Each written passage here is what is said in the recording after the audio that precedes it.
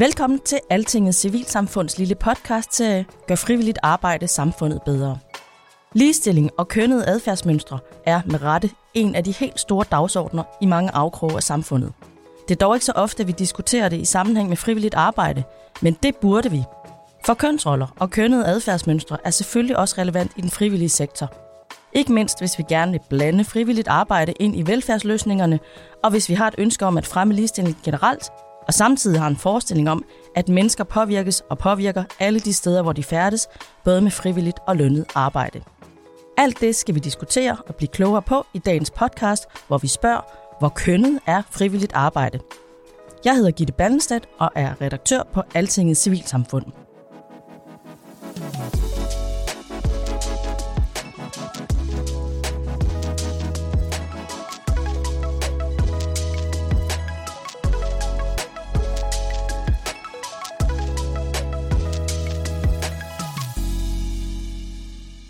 Til at gøre os klogere i dag, så har vi vores gæster, Thomas P. Boye og Emma Holten.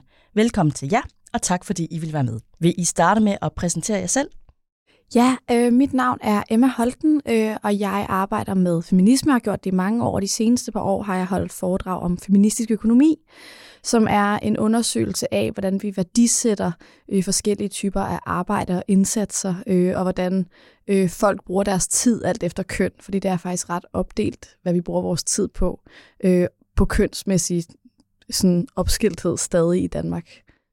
Det lyder som noget, at dig og Thomas kan tale rigtig meget videre om i dag. Det lyder, for det første lyder det spændende, og for det andet så glæder jeg mig til diskussionen med dig. Jeg hedder Thomas Boye og er professor på RUC i sociologi. Har beskæftiget mig med civilsamfund og frivillighed i hvert fald hele dette århundrede. Og jeg har skrevet flere bøger om ligevægt, uligevægt mellem kønnene på arbejdsmarkedet, og også inden for civilsamfundet. Og Thomas, for en gang skyld, så vil jeg starte med at stille udsendelsens hovedspørgsmål som det første. Fordi jeg kunne godt tænke mig at få et overblik over det, som du har kigget på. Hvor kønnet er frivilligt arbejde egentlig? Det er kønnet. Det er hvis man ser på personerne, der er frivillige, så er det stort set den samme procent. Lidt forskelligt, lidt flere mænd end kvinder. Men hvis man tager idræt og fritid ud, så er det nærmest totalt det samme 50-50. Det var, når vi så på personer. Ser vi på antal timer, så har mændene en stor fordel, eller ikke fordel, men mændene er bruger langt flere timer end kvinderne. Hvor det er 50-50 på personer, så er det noget med 40-60, når vi taler om timer. Og det sidste, som måske er det allervigtigste, ser vi på funktioner, så er det sådan, at mændene sidder på bestyrelserne, og de udadvendte funktioner, kvinderne laver det praktiske arbejde og det interne. Emma, er du overrasket over, at det er sådan?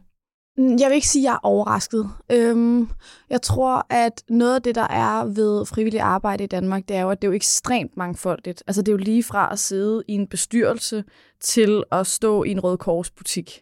Og de opgaver er jo meget, meget forskellige. Så det overrasker mig ikke, at vi har en bred repræsentation, hvor der også er nogle mange forskellige opgaver.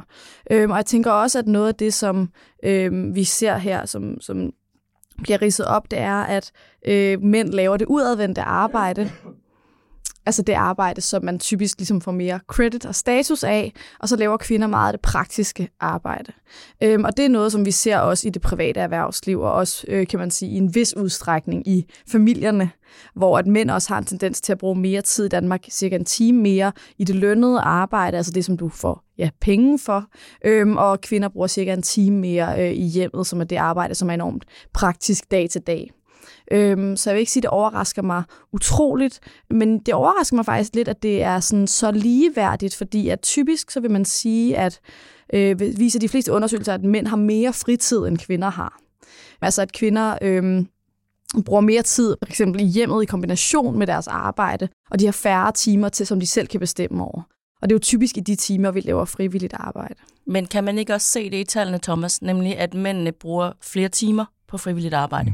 Jo, præcist. Det var også en af de mellemfunktionen, eller at på timer, der er mændene langt overlegen i forhold til kvinderne.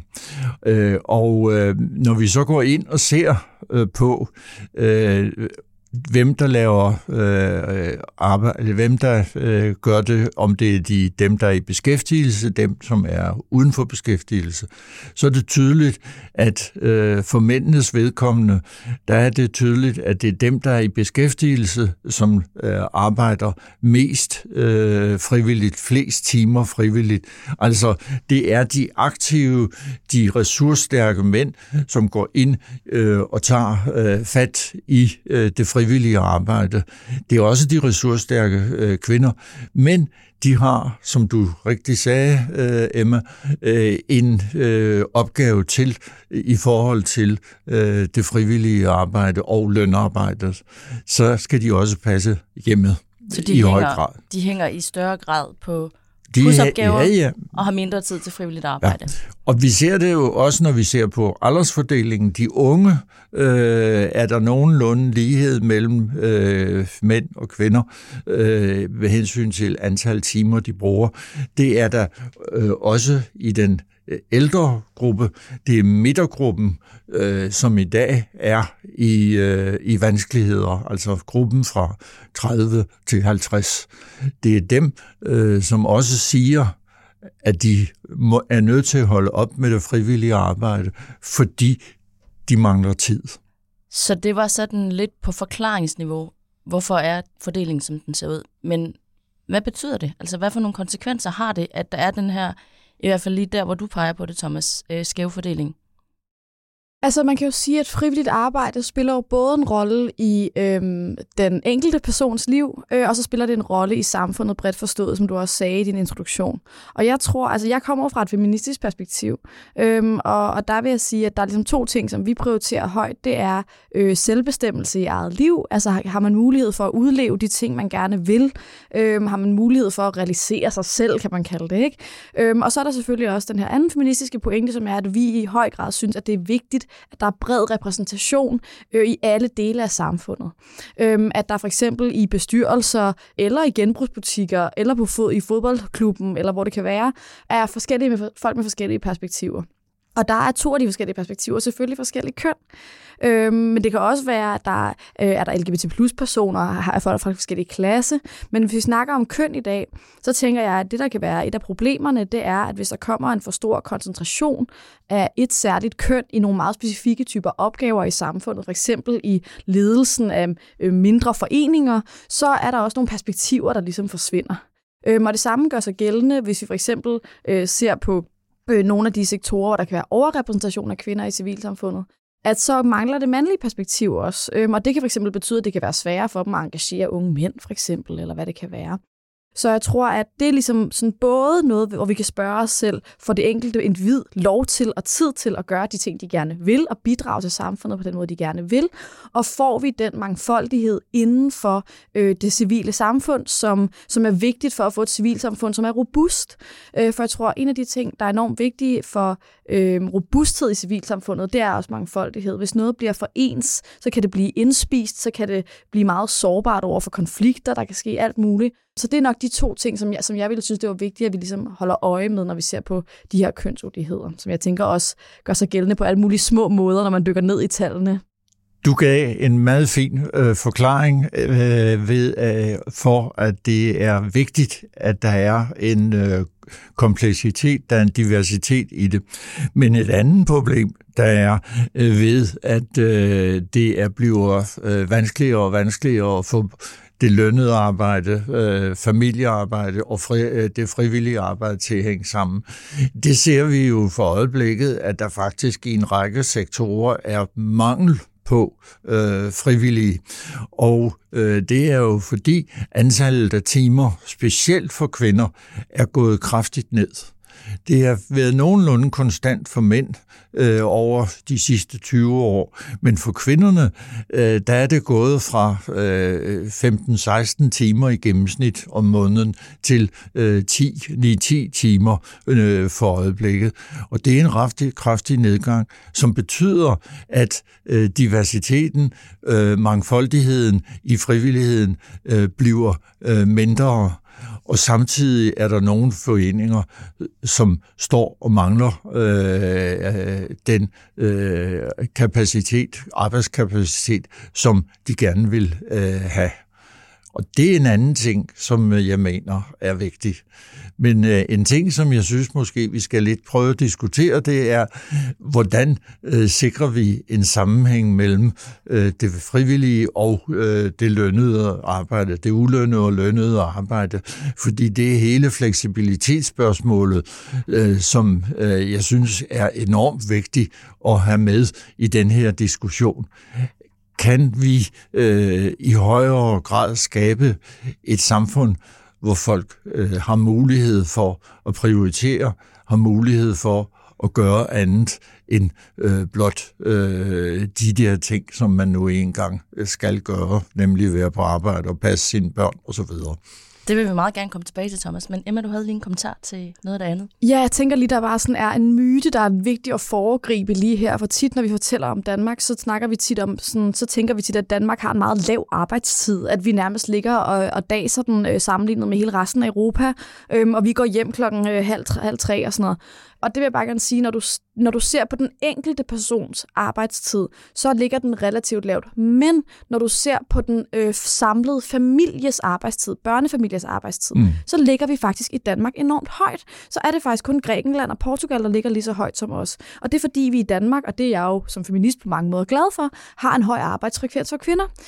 Danske kvinder arbejder enormt meget, selvom de har børn. Og er begyndt også at arbejde lidt mere, og det er nok også den tendens, vi kan se i kvindernes frivillige arbejde, at hvor at kvinder måske før havde måske arbejdet lidt mindre lønnet, og måske havde lidt mere tid til det frivillige, så er der mindre tid til det nu. Og der er sådan en, synes jeg, enormt irriterende tendens til at sige, at danskere ikke laver en skid, og det er fordi, vi ligger på den lade side, at vi ikke laver de her ting og sådan noget, men vi har faktisk en virkelig høj arbejdsfrekvens i Danmark. Og når man så samtidig, som vi jo gør i det danske system, lægger enormt meget ansvar over på det frivillige arbejde, som vi jo gør. Altså mange frivillige organisationer varetager jo simpelthen altså sådan nærmest kernevelfærdsopgaver på mange måder, ikke? Og man så samtidig siger, hvorfor er I ikke mere engageret i det? Så tror jeg altså, og det er en point, og når det samme gør sig gældende for trivselskrisen og stresskrisen og sådan noget, hvis ikke vi tager alvorligt og kigger på vores lønnede arbejdstid, så bliver det altså svært at løsne flere timer op i døgnet. Kåre Dybvad, han kan gøre lige, hvad han vil, men selv han kan ikke lægge flere timer ind i vores døgn. Og der tror jeg, vi er simpelthen nødt til at kigge på, hvis vi gerne vil have et større engagement i civilsamfundet, og måske lidt mindre stress, så tror jeg altså, at vi vil gøre rigtig klogt i at kigge på arbejdstiden, som jo faldt i Danmark indtil 1985, og så har ligget ret stille siden.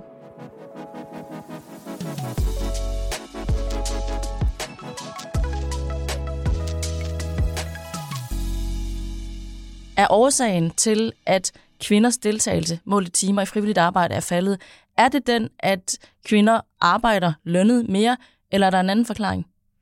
Der er det nok den vigtigste forklaring, og det synes jeg kun er positivt, at kvinder er blevet integreret og en del af arbejdslivet i meget højere grad, end de har været tidligere, både i arbejdslivet og i uddannelseslivet osv. osv. Det er noget af de største fremskridt, vi har haft. Men dertil er også, at der alle børnefamilier i dag er under et voldsomt tidspres. Vi kan se det, jeg kan se det blandt mine yngre kollegaer. Det er jo nærmest et stort problem, hvis barnet er sygt.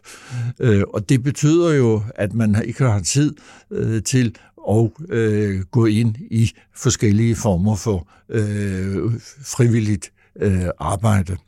Men der er en anden ting, som også er vigtig, hvis vi skal have mere frivilligt, hvis vi skal have større civilt engagement.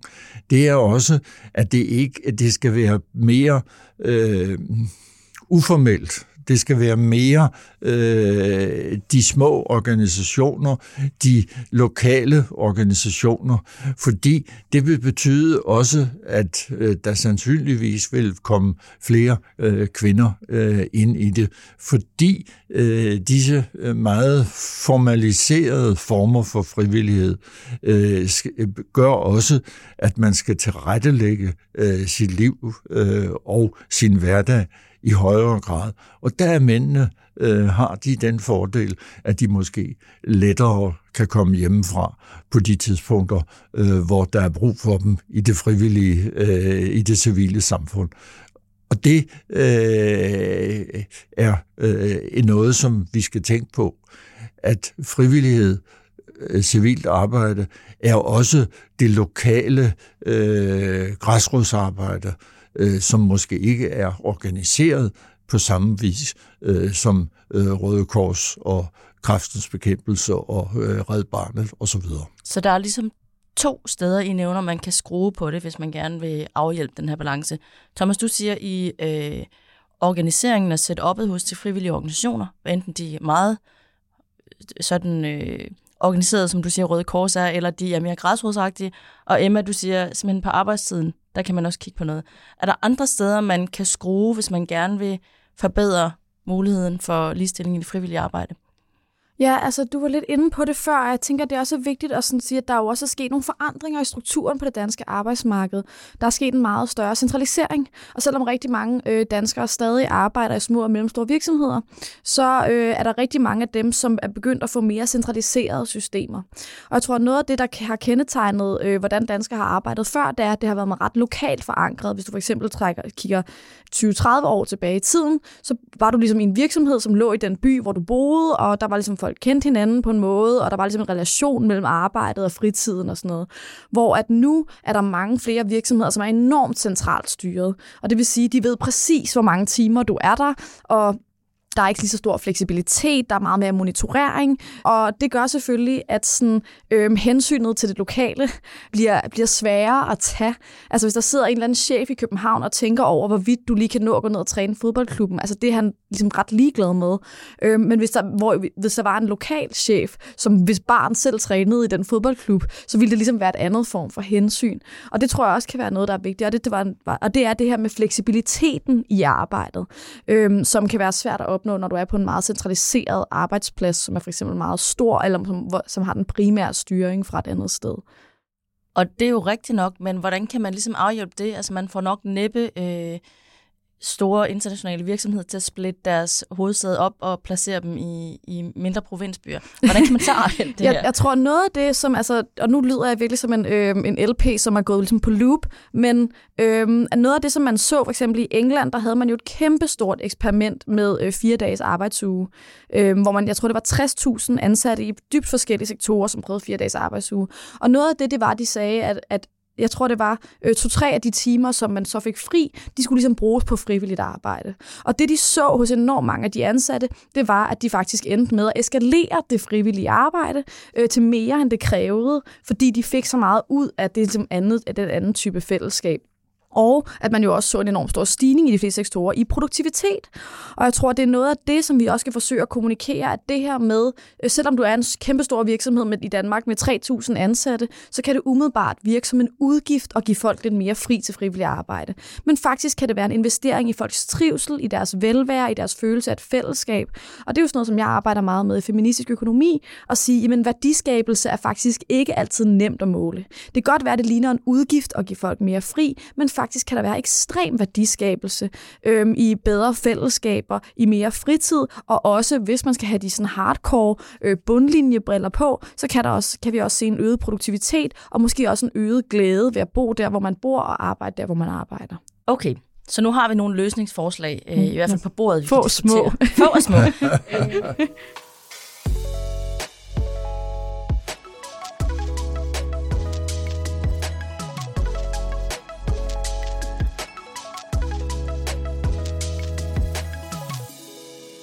Jeg kunne godt tænke mig, at vi skulle tale lidt om en artikel, som mine kollegaer hernede under på den etagen under udgav i går, der handler om, at der faktisk er ligestilling i toppen af civilsamfundsorganisationer, altså er de store og mest betydningsfulde.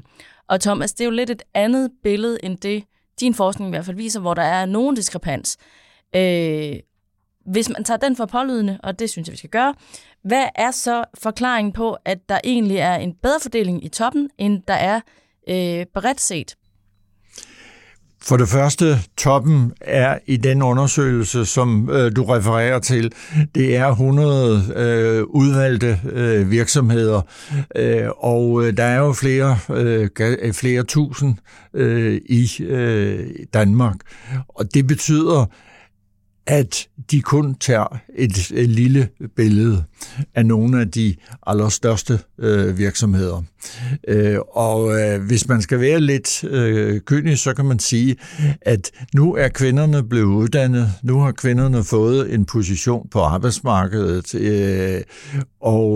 og nu vil de også gerne have en ledelsesfunktion, og den kan de ikke få i det private erhvervsliv, fordi det viser undersøgelserne også.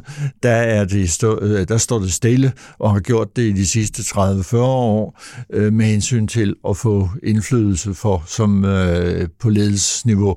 Jamen så vælger man selvfølgelig de områder, hvor der er mulighed for det. Og det er meget positivt, at civilsamfundet har opdaget, at kvinden som arbejdskraft, som leder, måske er endnu bedre end den traditionelle mandlige leder. Mere empatisk, bedre til at få tingene til at glide. Thomas, nu bliver jeg lidt polemisk, men er det egentlig ikke også en fordom, at kvinder er mere empatiske? Dem, jeg kender, synes jeg er det. Hvad siger du, Emma? Ja, altså jeg tror, for mig er det ikke den store overraskelse, at det første sted, vi ligesom får ligestilling i toppen, eller hvad man skal sige, det er i NGO-branchen. Fordi faktisk har man set rent rekrutteringsmæssigt, at når man for eksempel på STEM-uddannelser, altså sådan, Science, Technology, Engineering og Mathematics, ændrer markedsføringen og snakker om, hvordan man kan gøre en forskel med STEM, så tiltrækker det også flere kvinder. Altså for eksempel, når man siger, jamen du kan faktisk bruge ingeniørarbejde til at løse klimakrisen, eller du kan bruge machine learning til at mindske fattigdom, eller øge ligestilling, eller hvad det kan være, så har der også en tendens til at tiltrække flere kvinder. Det ved jeg for eksempel, at IT-universitetet har gjort, fordi de havde et problem med, at der ikke var særlig mange unge kvinder, som søgte ind. Og så snakkede de om, prøv at høre, du kan faktisk bruge teknologi til at gøre en forskel på alle mulige måder, og det havde en rigtig stor effekt på rekrutteringen. Og det tænker jeg også selvfølgelig sådan afspejler sig i, at mange kvinder tenderer til at søge mod civilsamfundet, fordi der er den her selvfølgelig mening i det arbejde, du laver. Hvis du er heldig og er en god civilsamfundsorganisation, så kan du få en følelse af, at du gør en konkret forskel. Og det tror jeg også, og det er ligesom, det kan man jo sige er en fordom, men det der er svært ved de her kønnede fordomme, for eksempel den jeg nævner nu, det er jo, at de ligesom at vi er nødt til at kunne tale om dem, fordi de ligesom vi faktisk ser dem findes. Og der vil jeg bare gerne sige, at jeg tror ikke på nogen som helst måde, at det er fordi, at kvinder biologisk er konditioneret til at være mere drevet af at gøre noget godt. Men jeg tror, at vi for eksempel har en hårdere, hvad skal man sige, forståelse af, hvis kvinder er meget ekstremt karrieredrevne og kun tænker på penge, eller kommer i toppen af det private erhvervsliv, så har vi en tendens til at dømme dem hårdere i samfundet, for eksempel. Ikke? Plus, at hvis en mand bliver chef i en stor virksomhed, hvor tjener en masse penge, så får han en masse status ud af det, hvor at være chef i en NGO er måske ikke det, der giver den samme, hvad skal man sige, sådan maskuline macho-status, som det gør at være chef i Danske Bank, eller hvad det kan være. Jeg har en lille bemærkning til det, fordi i den analyse, som jeg har lavet af funktionsopdelingen mellem kønnene, der er jeg blevet overrasket over en sektor, og det er bolig- og lokalsamfund. Der er det faktisk sådan, at kvinderne er rykket ind på bestyrelsesposter, ledelse osv. I højere grad, og mændene har fået en større rolle i det praktiske.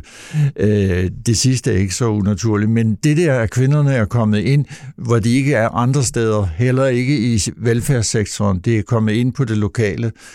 Det siger noget om, at det er de områder, hvor kvinderne gerne vil ind og have indflydelse. Det er, hvor der er nærhed mellem dem, som man skal arbejde sammen med, lede osv. Og det er lige præcis det samme, at Emma siger omkring, at kvinderne har lyst til at gøre en forskel. Og der er mændene, nogle mænd også, men der er mange mænd, som også har lyst til at bruge ledelsesfunktionerne til at styre og regere.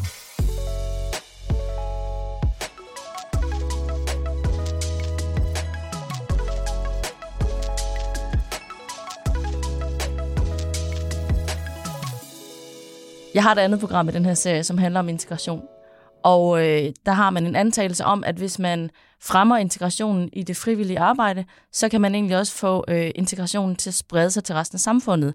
Lidt ligesom I siger her, at der er bedre integration mellem kønnene i henholdsvis den boligdemokratiske sektor og i toppen af civilsamfundsorganisationerne. Kan man overføre den samme tankegang til ligestillingsområdet? Ja, altså jeg tror i hvert fald rent sådan feministisk teoretisk tror jeg meget mere på bottom-up end på top-down. Altså jeg tror, det er enormt vigtigt, at man for eksempel som ung dreng kan have en fodboldtræner, som er kvinde, eller at du som ung pige kan møde op i Headspace og skulle snakke om dine følelser, og så sidder der en ung mand og skal snakke med dig. Altså i de der mere utraditionelle roller, der tror jeg, det er enormt vigtigt. Vi snakker ofte om forbilleder som topchefer, når vi snakker om ligestilling, og det synes jeg egentlig er ret underligt, for når du ser på, hvem er egentlig forbilleder for unge mennesker, så er det jo tit meget mennesker, som er meget tættere på dem. Og der tror jeg, at det frivillige arbejde kan måske bryde med nogle af normerne, og det har i hvert fald historisk, hvis jeg bare ser anekdotisk på mit eget liv, så har det været rimelig sådan kønsstereotypt, men for eksempel har det betydet enormt meget for mig, og at da jeg spillede fodbold som ung kvinde, havde vi en mandlig træner, som jeg var ekstremt glad for, og som havde en enormt stor respekt og forståelse og interesse i kvindefodbold.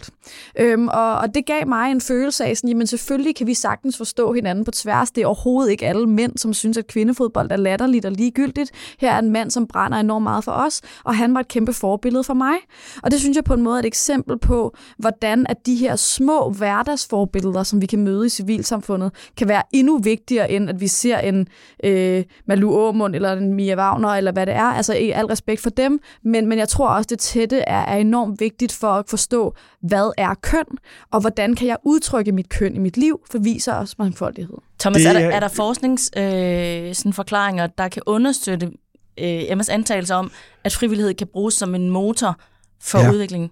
Ja. Altså, det hedder, jeg skal bruges som en motor, men der er måske mere belæg for, at netop den der diversitet, forskellighed i rollerne og forskellighed i måden at udføre sit arbejde på, det være frivilligt eller det være lønnet, at det giver nogle større perspektiver og giver en større mulighed for at få tingene til at hænge sammen. Og jeg har selv i mange sammenhænge prøvet at argumentere for, at man skulle have et livsarbejdstidsskema.